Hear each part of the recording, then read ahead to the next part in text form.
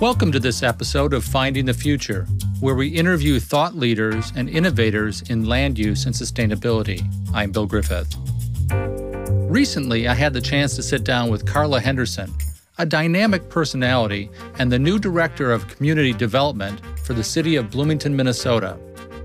I wanted to understand what draws a longtime member of Mayor Dave Bing's inner circle from Detroit to the tundra of Minnesota.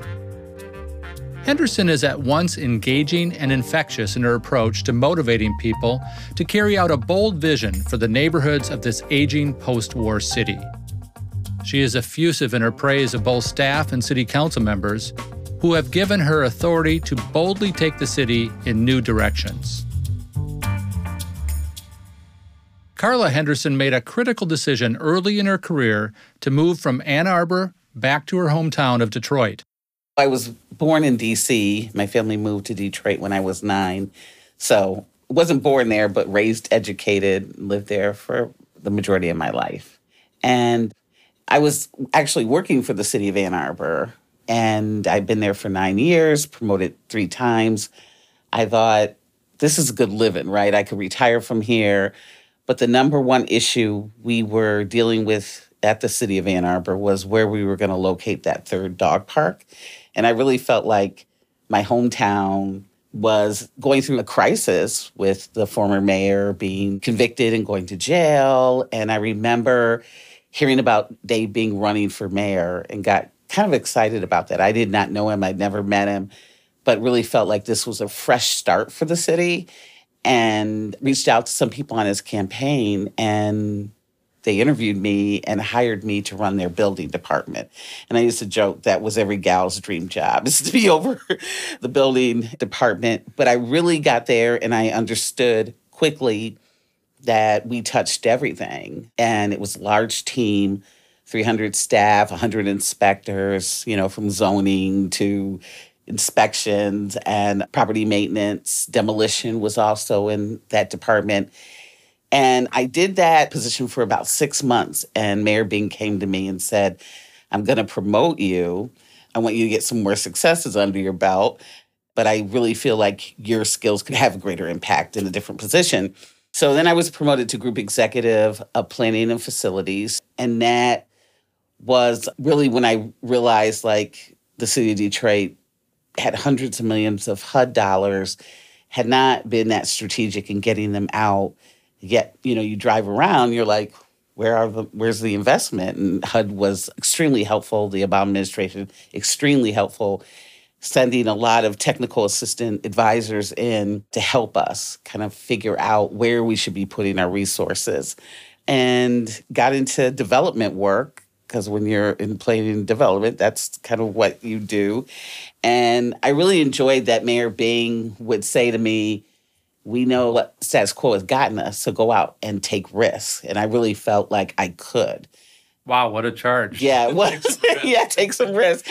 So things like, when these 2 young men bought abandoned building in Corktown, which is a neighborhood right outside of Detroit, to make a bagel store. There was no bagel shops in Detroit, but they needed a variance on the parking. And so they had to go to the BZA, and I would show up, and I always felt like because I didn't go often, but when I did, it was like basically to say, we really want this to happen. And Detroit Institute of Bagels opened up, and it was a huge success.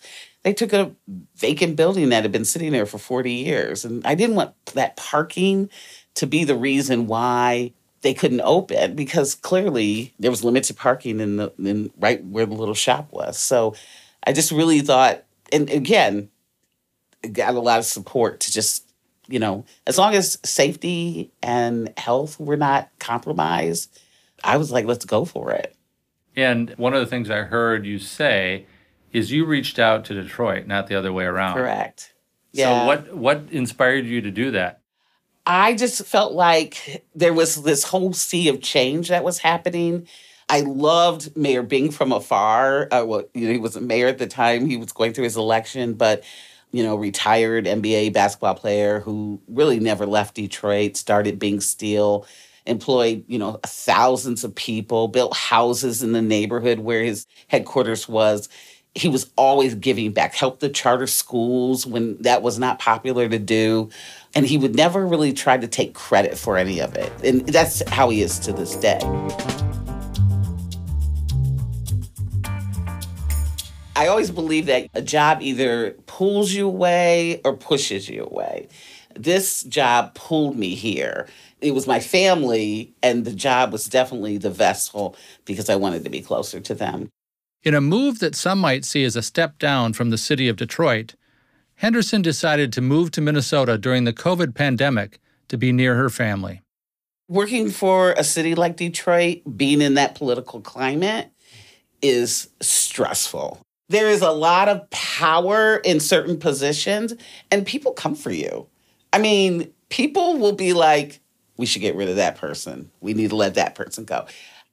For me, it was my family, this city. I mean, you've got the Mall of America. Like, you have, like, the equivalent of, for Ann Arbor, the University of Michigan, right? Like, the economic development that's happening here. Bloomington, I mean, I didn't know that till I did my research as I was interviewing. And I was like, oh, this is an economic engine. Like, this is a hub, not to mention a AAA bond rating. I mean, we struggled in Detroit, right? I was there the day they filed for bankruptcy.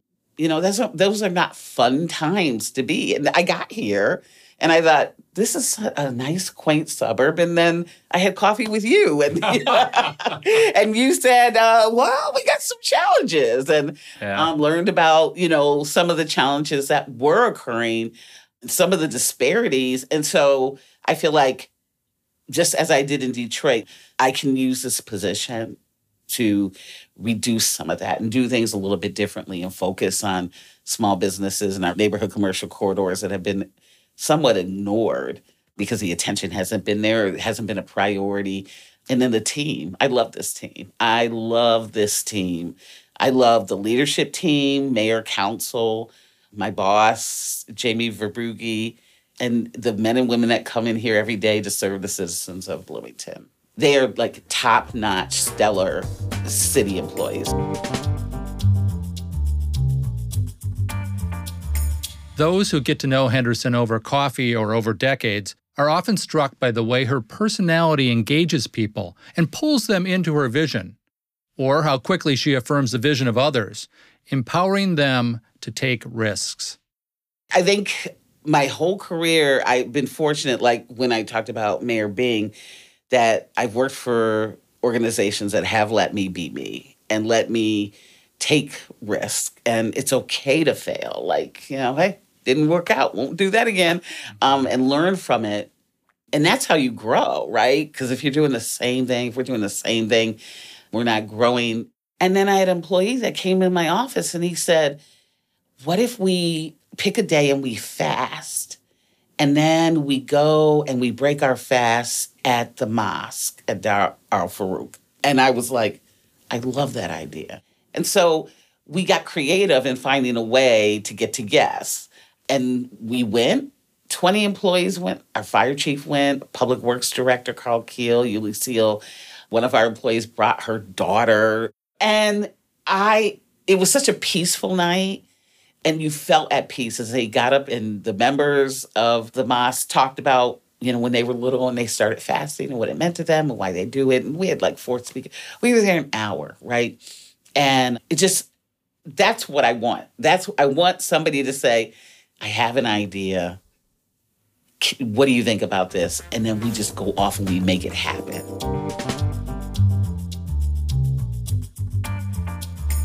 Well, let's get to some of your favorite projects. I was very intrigued by the redirection of Fire Station number 3. And I say redirection because it was scheduled to be demolished, right? Let me back up. Part of when I was interviewing here, I talked a lot about small businesses because that really was a lot of the work I did in Detroit. Like, you know, how we get the zoning variance on parking so that we don't have to have so many parking spaces. And you know, no disrespect to Chick-fil-A, but the Chick-fil-A's are going to be good. That line is, when I go to, you know, I see that line, they are good. But what about the local entrepreneur that's here? And what are we doing as a city to support that work? I was doing a number of tours with staff, and everybody loved to show me the new fire station number 3 that the port paid for. And I did a tour in there, and it is absolutely beautiful. I was actually with Julie Farnham, our senior planner, and she was giving me a tour, and I said, "Where is the old one?" And she said, "Oh, it's right down the street." So we drove by it. I was like, there's nothing wrong with this building. Like, I would hope they wouldn't tear it down. I had not met Chief Ulysses in person yet, so I set that meeting up and I went over to his office and he was giving me all his background. I was sharing mine. And then I said, well, I do have another reason why I'm here is I'm interested in wanting to take that building, if you don't have a use for it, and making it like a business center for small businesses, or I can't remember how I said it. And he said, have you been in it? And I go, no. And we got in his truck and drove there that moment. And I walked in and I was like, this could work. It's in a neighborhood. It's in the backyard of Blooming Meadows North and South, 2 properties that are owned and operated by Aon, 500 something units right there, right? So, I believe there's probably all kinds of entrepreneurship going on in those buildings. So the city did get some American Rescue Plan Act funds, and we were asked as a department to put in an ask. And so I had put in that we, $500,000 request, and Jamie approved it, council approved it, wanted to leverage that. So reached out to McKnight Foundation, and they just gave us a grant of $250,000 for it. So that got approved by their board. Have you thought about layering in a nonprofit for the operations side? I have not yet, because we did apply for a grant with the EDA, and that is it's $1.5 million ask. And we have not heard if we have gotten it, though we thought we would have heard by now. But no news is good news for us. That's the federal EDA. Mm-hmm, the federal EDA. And we had to make a 20-year commitment. The city council had to say, if we get these funds, we will operate that center for 20 years or repay that money. And this was huge because I had asked a question, and then one of the council members or board members asked, well, what if we're in year 19? Is it prorated? No. Keep going to year 20 because you're on the hook for that $1.5 million. I love that I work for an organization whose leadership says, we're in. Now, that is an all in. And so it has to be city-led. That's how we wrote the grant. Now, if we don't get the grant, which I hope we're going to get it, maybe we would start to think about a different model. But I think it's important for the city to be there, because how I described it is government can sometimes, we want to support you. But to have a physical space with city resources and city staff there sends a different kind of message. It really sends that message that we really mean what we say. We are partnering with you. We do have challenges, and there's 90,000 people here, and people need assistance, and we need to act as a partner. And that's talking to the team. That is really the culture that I'm trying to instill here, is how we interact with our business community, particularly our small business community, is as a partner.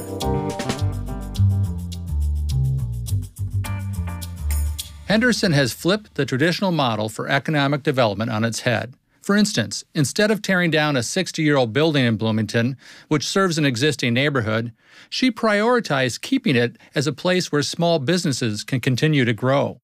We are working on a couple of things. One is a facade improvement program.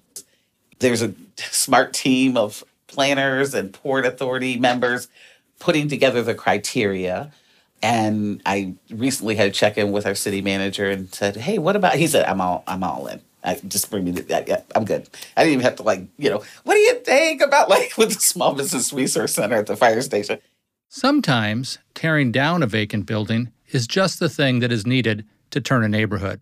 The city is using a grant to tear down an old gas station at Penn Avenue and 90th. And so that gas station's been sitting there for 15 years, vacant. And, when you start to do these incremental little things, people notice. So let's just get focused on getting one more project done. So the team said, how do we support BIPOC businesses? And so we now have set up this, it's called Bloomington Collective Stories of Solidarity. And our communication team goes out to small BIPOC-owned businesses and does like a video, an interview with the owners. And we've done 3, and the 3 businesses were highlighted at the mayor's State of the City, and the owners were in attendance at the luncheon. That work was birthed out of this department. In her work each day, Henderson clearly puts special focus on small business, neighborhoods, and owners and developers who are new to the system. Yeah, I think a big part is access. Access, like we did with the owner of Garopolis. You know, when you expand your building, here are the water lines. I mean, we sat there in Public Works and we showed them, you know, where you're going to connect, which ones did you upgrade. That information is so valuable, and most people don't have it, right? So we got to be accessible, right? It's not just, hey, here's the form, fill it out, take it to your engineer, and you guys figure it out. It's like, let's figure this out together. I was taught years ago that there are 3 Ps that developers want from the government: professionalism, promptness, and predictability. And if you give them those 3, everything's good.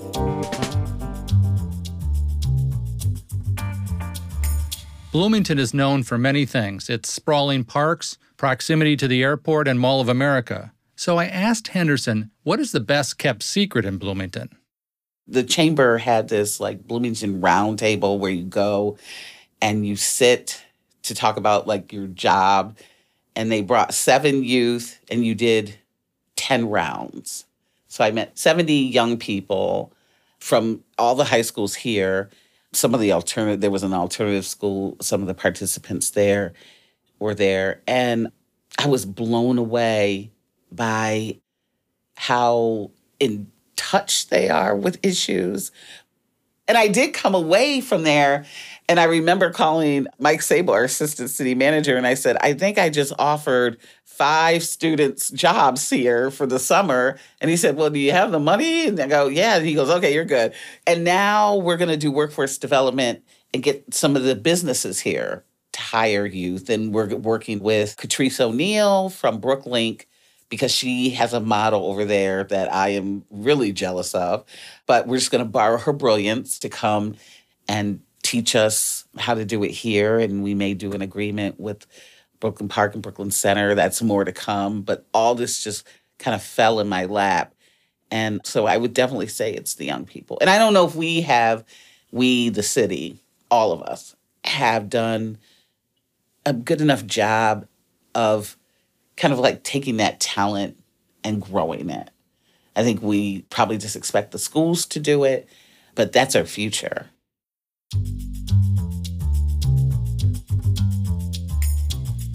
As we wrapped up the interview, Henderson explained how changing demographics in the city are creating an opportunity to welcome and attract new talent by making sure people feel valued in what they do.